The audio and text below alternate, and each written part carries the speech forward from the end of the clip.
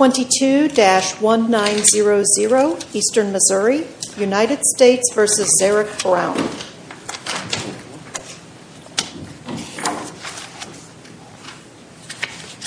Mr. Hine.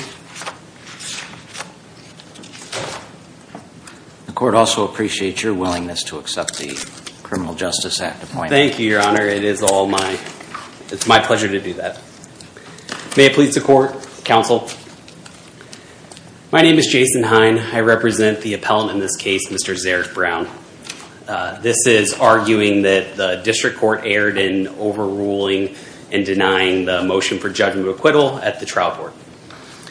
The real question here is kind of an interesting one, but it's whether or not the government submitted sufficient evidence to show that the alleged victim of assault, Officer Johnson, was engaged in the performance of his official duties at the time of the assault with him, and then at the time later on with the assault of two assisting officers. The important thing to keep in mind is that it's his official federal duties and not his official state duties. The reason I say that is because Officer Johnson was a Missouri Highway Patrol state trooper, also deputized as a task force officer with ATF, and this whole thing starts out state-based. He gets dispatched out to a small little town by Burnham to investigate a sexual assault. He speaks with some local police officers there who just hand this information, which the trial record shows is very, very little and minimal information, purely speculative, that they've heard that the suspect in this state sexual assault may possess some automatic weapons. Officer Johnson then interviews that suspect, who is not this appellant, doesn't mention anything about the automatic weapons, and then later goes to the suspect's home where he encounters the appellant and this assault occurs. Now, when looking at all of this, there's not a ton of analogous Eighth Circuit cases, so I went outside to other circuits, but most importantly, I would draw the court's attention to the Sixth Circuit. And why that is because to make this engaged in the performance of official federal duties, Officer Johnson, his testimony is that he had three purposes of going to the home.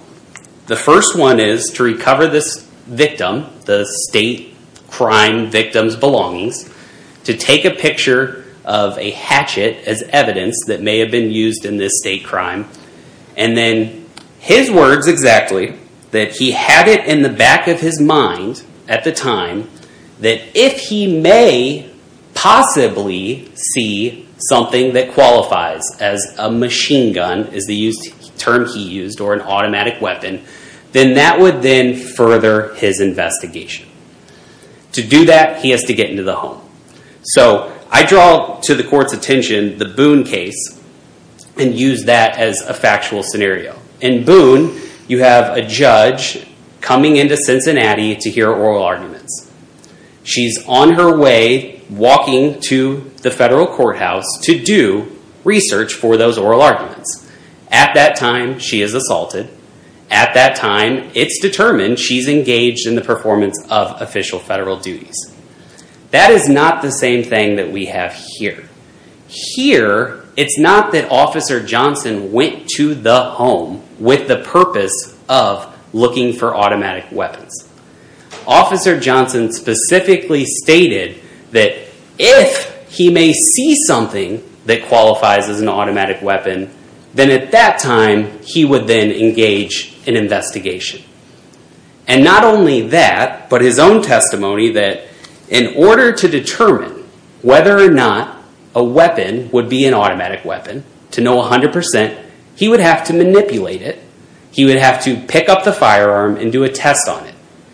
And he was also asked during the trial as to would he have normally done that when walking in someone's house and just walk over and pick something up. And he said, well, no, I would normally ask for their approval before I would do that.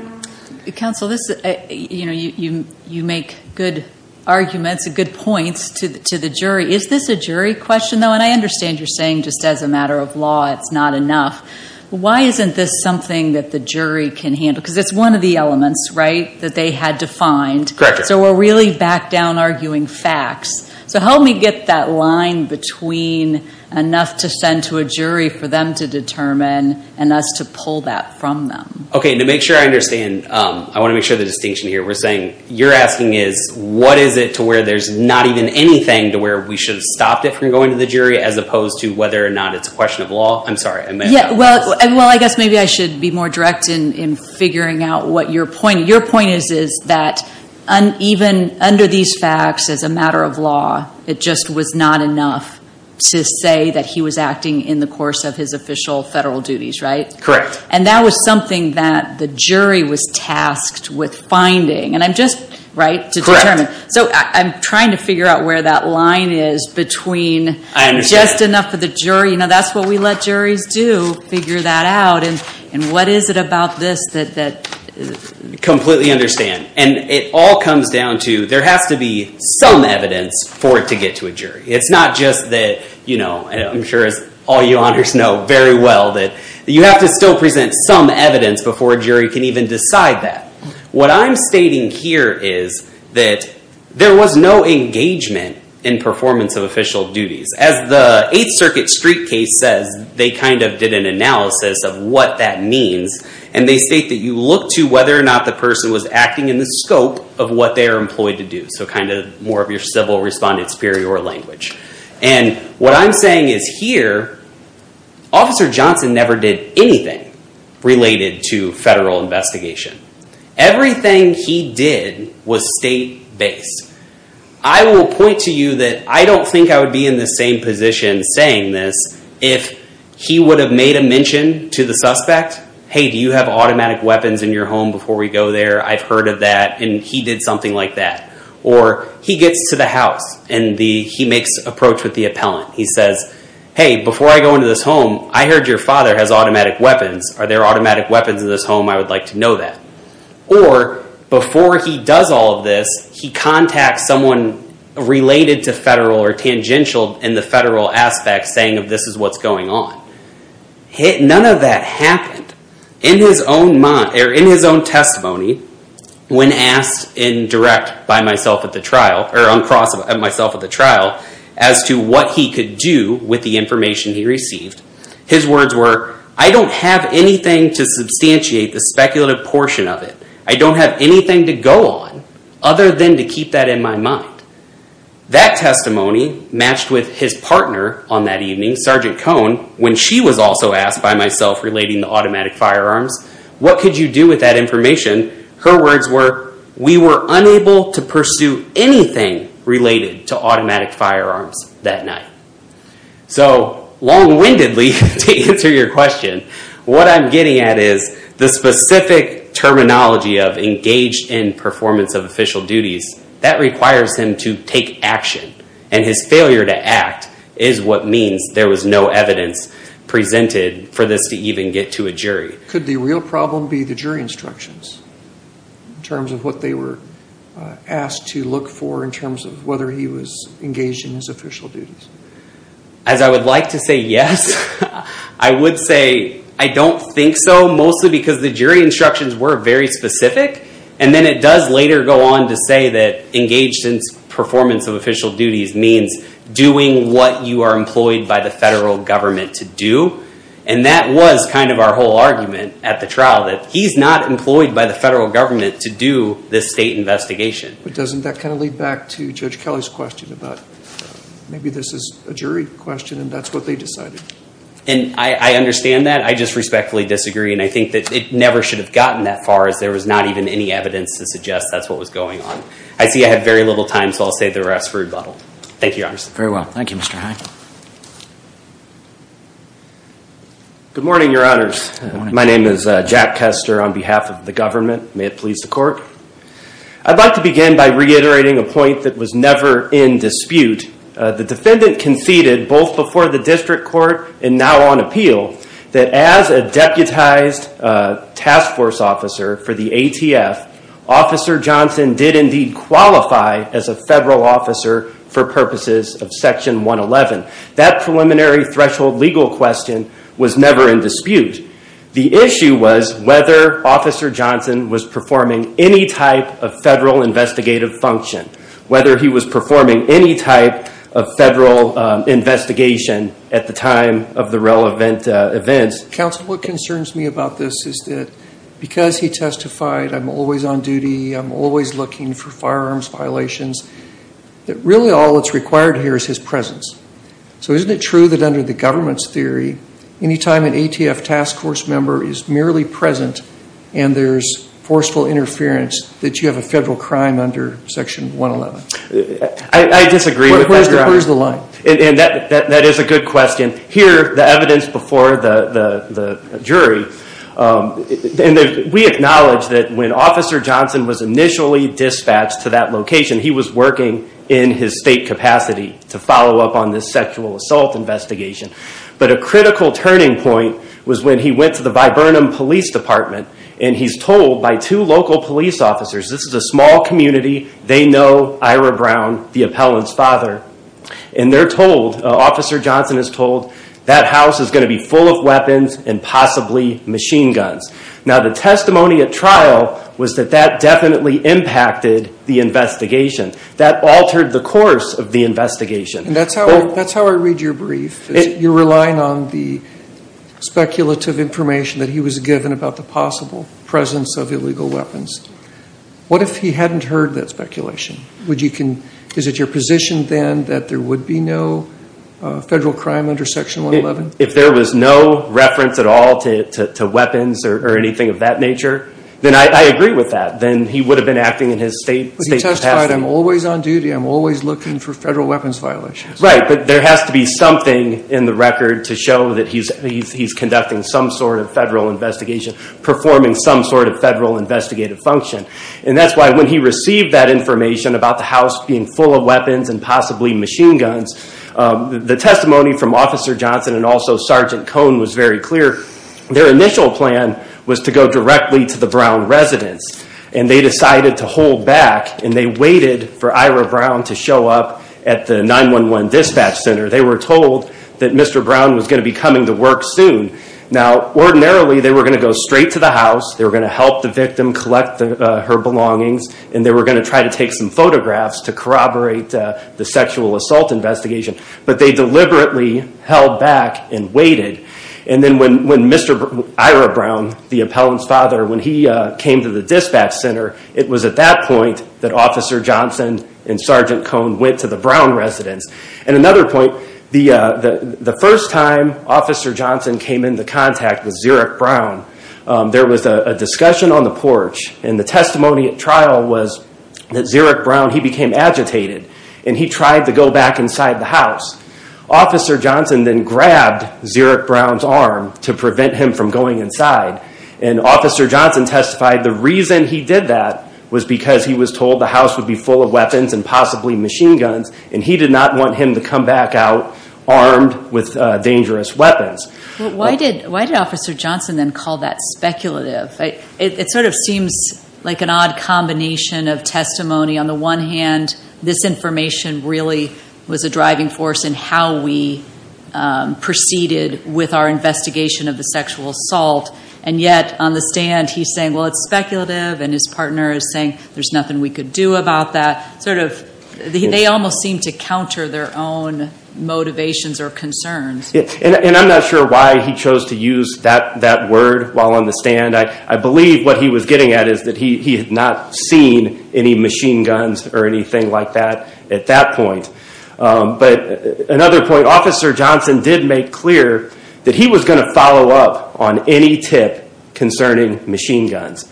As a task force officer for the ATF, that was well within his responsibilities. In fact, his supervisor, resident agent in charge, John Taylor, he testified that he would fully expect any ATF special agent or any of the task force officers to follow up on any sort of information about machine guns, because that is a core responsibility of the ATF.